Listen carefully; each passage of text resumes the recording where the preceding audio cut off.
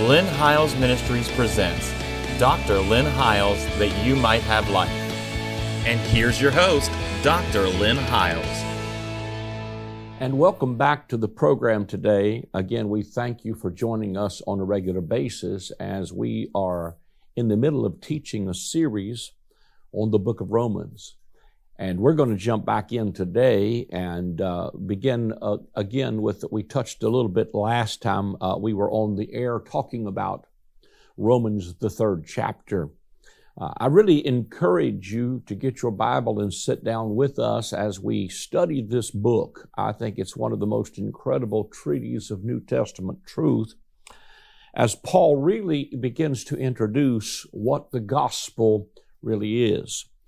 And the gospel is the good news. Somebody said one time concerning those of us who preach the new covenant and the grace of God that we're just feel-good preachers. I said that's why it's called the good news.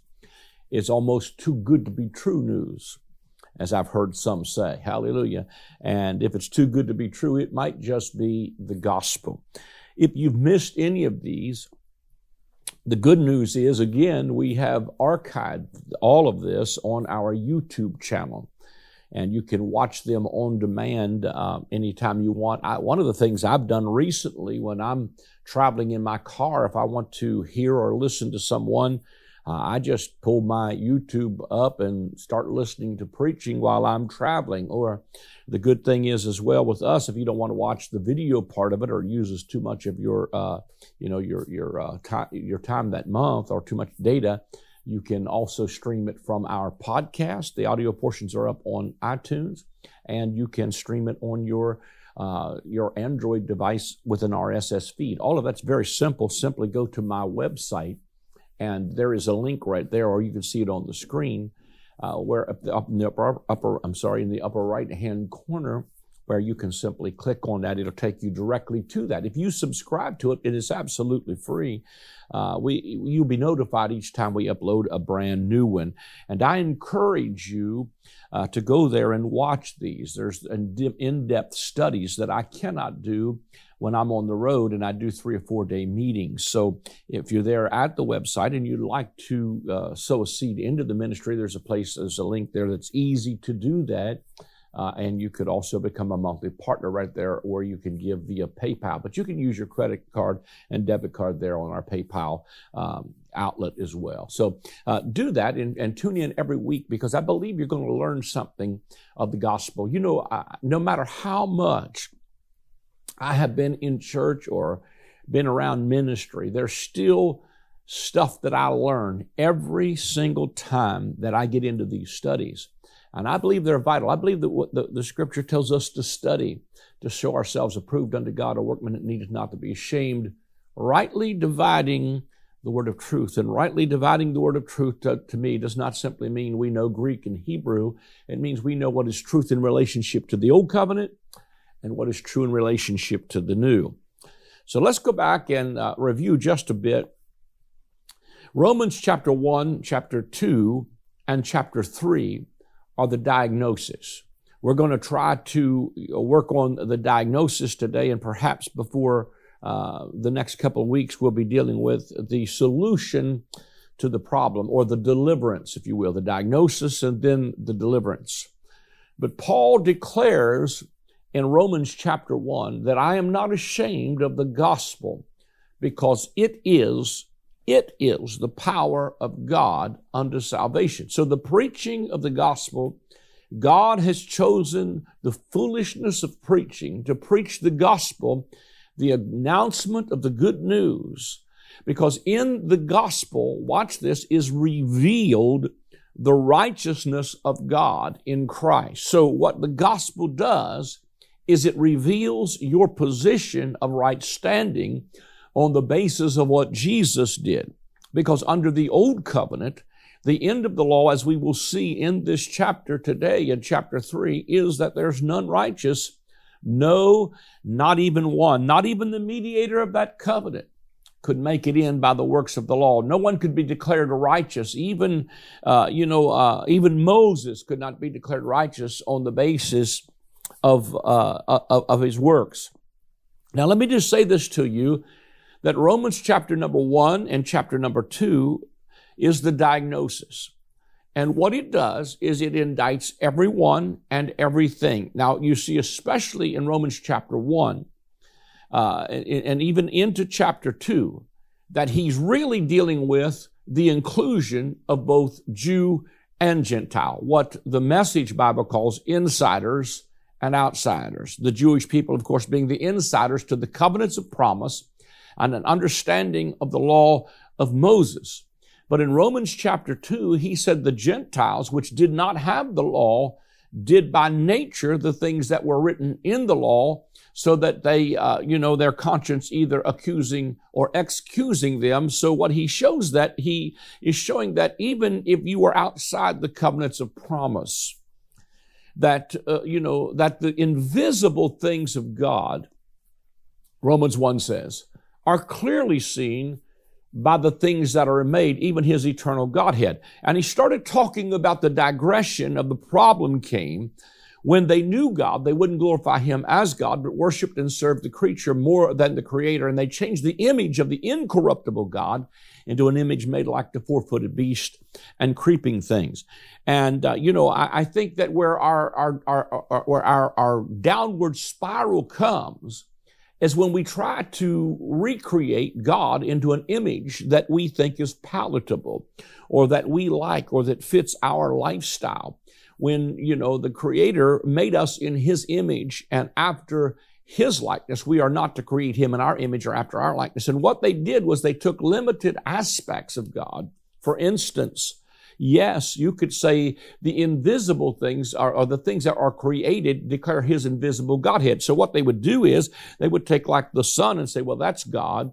And they would worship the sun, or they would, worship the ocean or the sea gods, or they would worship, the fertility gods. And they would take some aspect of the nature of God, and they would say, this is God, so we worship the sun god. But what that is taking a limited aspect of something about God and his creation and trying to limit it to what they thought God was like. And so they made him like cattle, or they made him like four-footed beasts. And most of the sin that you see in Romans chapter 1 and chapter 2 is because of a wrong concept or vision of what God really is. No wonder the Apostle Paul would cry out and say, oh, that I might know him. And I believe that that's an ongoing revelation, that there's none of us that have a complete revelation of God. So where we lack in that revelation, grace and peace, the scripture says, are multiplied to you through the knowledge of God and through Jesus Christ, his son. So the more you know and the more you see about him, the more it can bring change into your life, because the scripture declares that we behold in a mirror, I believe it is 1 Corinthians chapter 3, the glory of the Lord. And as we behold him, we are changed into his likeness from glory to glory. And the reality of it is that much of, I believe, our error in the church is that we think that God's primary goal is to get me saved, get me a ticket, and get me to heaven. Now, that's included in the package, but that's really not God's ultimate intention. His intention is that we would be conformed to the image of his son, being made conformable to his death, understanding the full reality that his death was your death, and that God is trying to raise a family of sons who express him in the earth, and that the gospel is not just about how I can get from here to there. It's about how I can get what's happening there to operate here. Your kingdom come, your will be done in earth as it is in heaven. And I've probably chased this rabbit many times, so to speak. But in Genesis chapter 1, as he unveils the creation, you see a progressive revelation of how God brings a man into his image and into his likeness. And an interesting study could be made as to each day of creation. God was doing something towards the process of bringing a man into his image with dominion. That's God's intention, a royal family in the earth with dominion, to be his vice regents in the earth as kings and priests, reigning not just when you get to heaven, but reigning on the earth. That's glorious to me. And you can see that unfold as even you look at Genesis chapter 1, where it says, in the beginning God created the heavens and the earth was without form and void, and darkness was upon the face of the great deep. But the Spirit of God moved. That's key. And the Spirit of God moved. It hovered. See, the Spirit of God always moves over chaos and darkness. And while you may not see it and move with the Spirit may not always be people, falling out in the Spirit, dancing all over the church and shouting. And that can be a move of the Spirit too. But God moves and hovers almost like a chicken sitting down on an egg. He hovers over darkness, and then he speaks into the darkness. And he declares, "Let there be light." And when he begins to declare light, then the earth begins to bring forth after the seed that's in itself. In other words, the light that God declares begins to rebuke the darkness, and the earth was on a journey towards bringing forth until it ultimately would have a man in his image with his likeness. In other words, you could see the whole story of redemption through the creation process. And while that is not my subject, what I'm simply saying is that the invisible things of him are clearly seen by the things that are made, so that if I didn't have a Bible today, I could preach him from a river. I could say God is like a moving thing. He's like water. The Spirit of God moves. It refreshes. It gives life wherever it touches. Wheresoever this river flows, everything shall live. God is like a tree. He brings forth the man whose name is called the branch. If I didn't have Holy Writ long before there was ever a Bible, and I hesitate to even say this, but because people think you're talking about, the horoscope, and you're not, but that's not what I'm talking about. But God asked Job the question. He said, "Can you loose the band of Orion? Canst thou guide Arcturus and his son?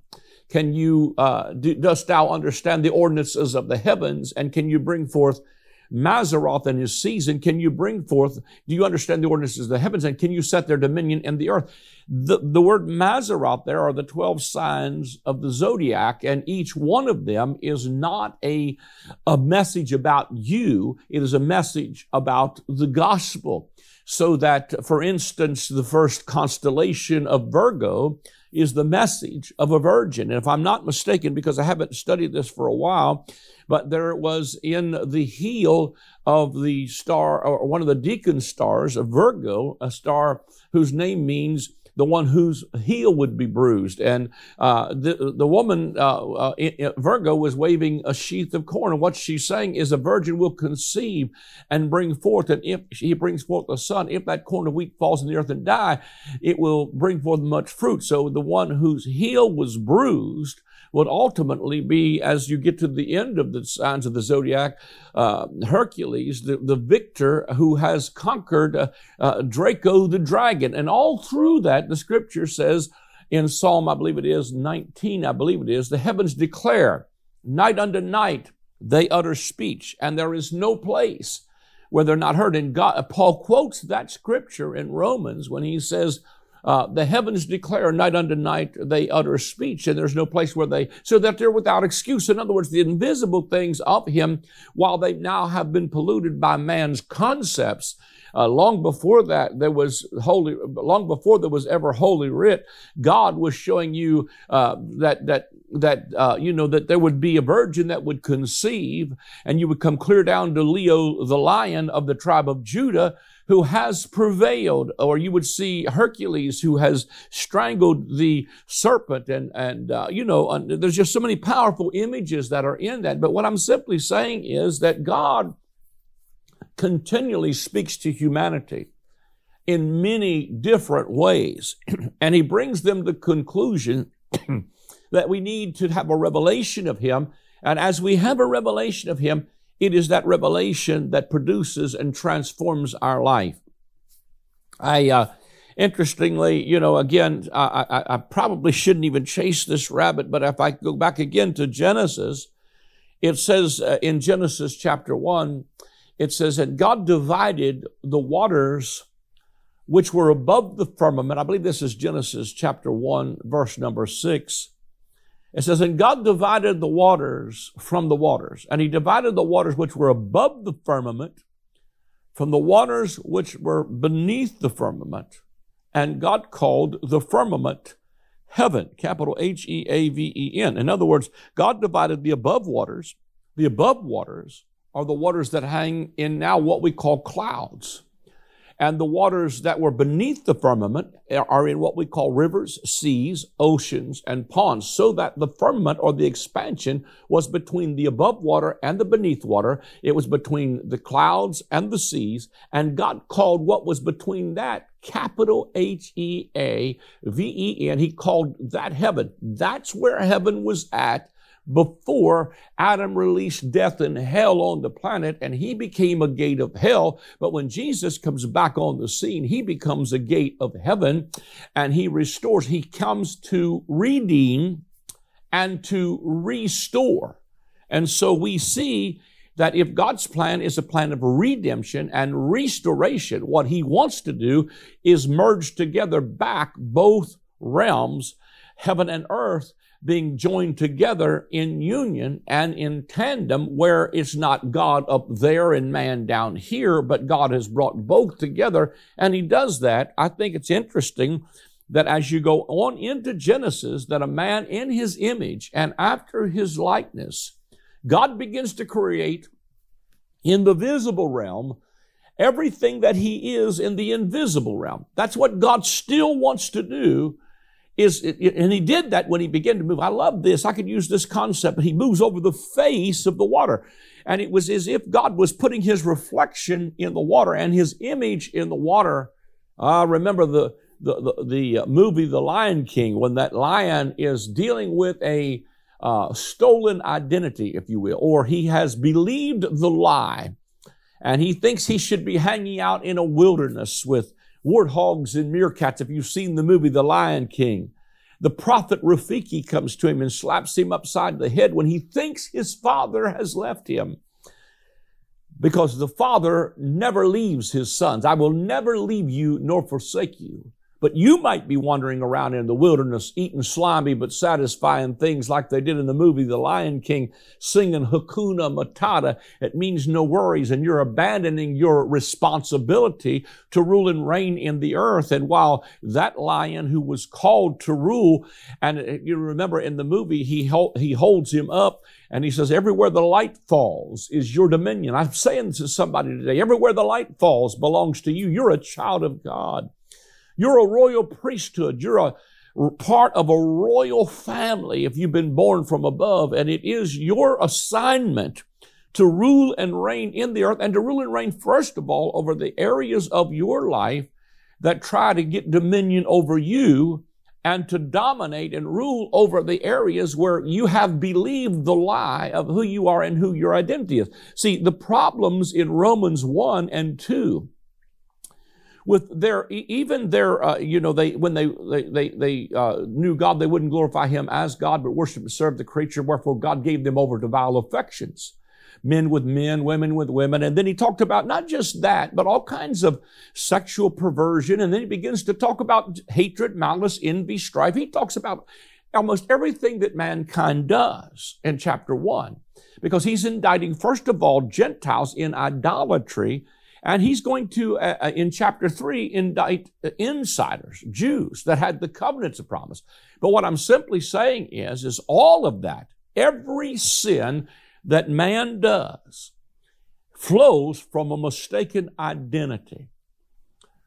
Adam and Eve were the first victims of identity theft. And they believed the lie that they had to do something in order to be like God, rather than believe what God said about them, that they were created in his image and in his likeness. And what created the fall was they thought they had to do in order to be. And they needed to understand that they already be, and it was because they be that they do. Don't mistake what I'm saying. There is a doing that flows from the gospel. But what we've done is we've made this about what you do, and if you do enough, and you do it hard enough, and you do it well enough, and you do it perfectly enough, then you can be.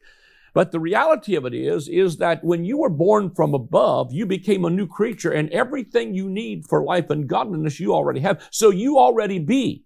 And the more you understand who you be, the more you will do.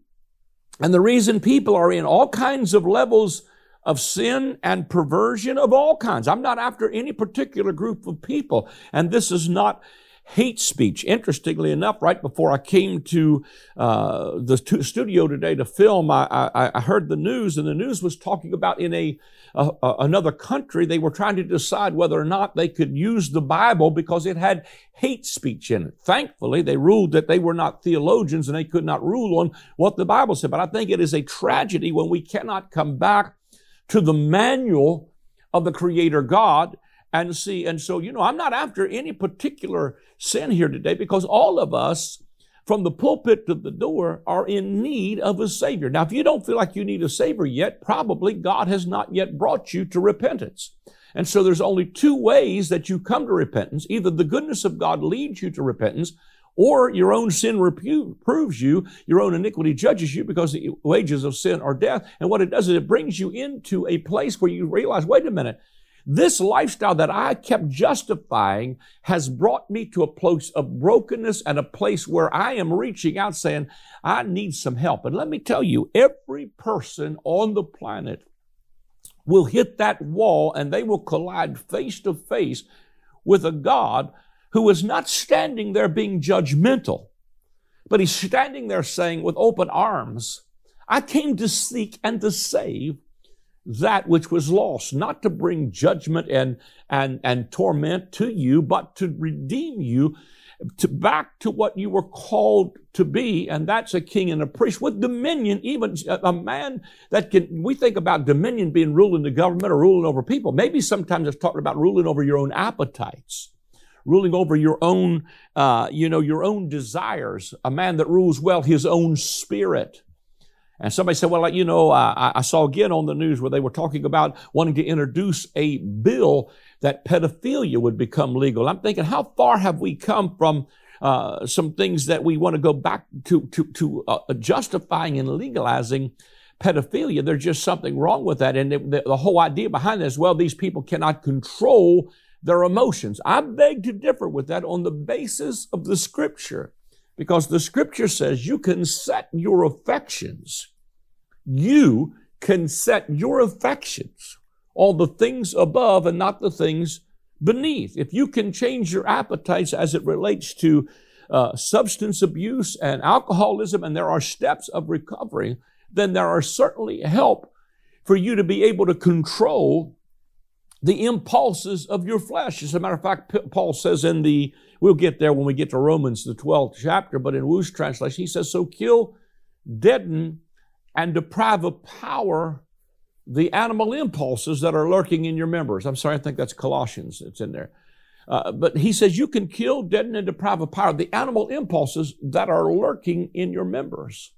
You can, seeing then, he goes on to say, since then you've been raised with Christ. In view of the fact, therefore, in other words, once you see this new creation and your new identity, you start to see, just like that lion in the wilderness, you start to see, hey, I wasn't born to live in the wilderness, eating slimy but satisfying things, hanging out with warthogs and meerkats. I was born to reign. I was born to stand on the rock. And in that movie, it was called Pride Rock. But when we come back to our identity, even in the steps of recovery, whether it's alcoholism or drug abuse, mostly they tell you it's a lack of self-esteem, which is pretty good as far as what the world has to offer. But what I say is that once you come into Christ and you get born from above, it's not just a lack of self-esteem that caused you to be in that. It was a mistaken identity. You believed the lie and you refused to hold the image of the invisible God. And so you created a God in your image that was palatable. I'm afraid that's what's happening a lot of places in the gospel, or what they call the gospel, is that people are trying to change the glory of the incorruptible God into a God that fits their mold, and they want to create God rather than God create them. But in that first man, as God leaned over the balconies of glory, began to create in the visible realm everything he was in the invisible realm. I could see angels standing on tiptoe and say, but he's out of the earth. Adam's made from the earth and he's earthy, but God said, I'm not finished yet.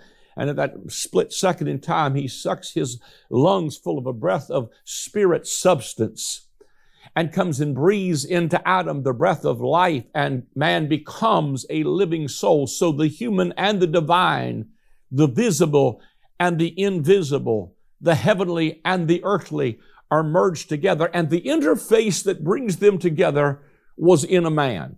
That man, Adam, lost that dominion, and there was a separation between soul and spirit, and man began to downward spiral into this fallenness that we're talking about as the diagnosis.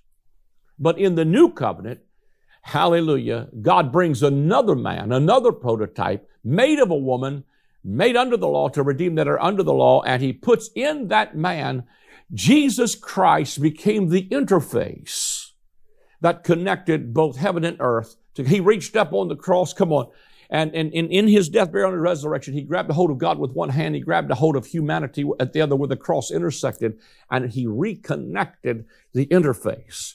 Adam, in his fall, became a gate of hell, but Jesus, in his redemptive work, became the gate of heaven, and the kingdom of God was alive and well on planet Earth, and redemption was underway as Jesus shows us what God would look like if he were a man. And so the human and the divine became visible. He was very God and very man, and now we could see what God would look like, and what we see is he came to seek and to save that which is broken. God loves broken people, because the truth of it is, broken people is all there is. And that goes for all of us. And so without his help, and if you haven't come to the place where you realize you need help yet, you will sooner or later. But he's there with his arms outstretched, not with a fist balled up to smack you.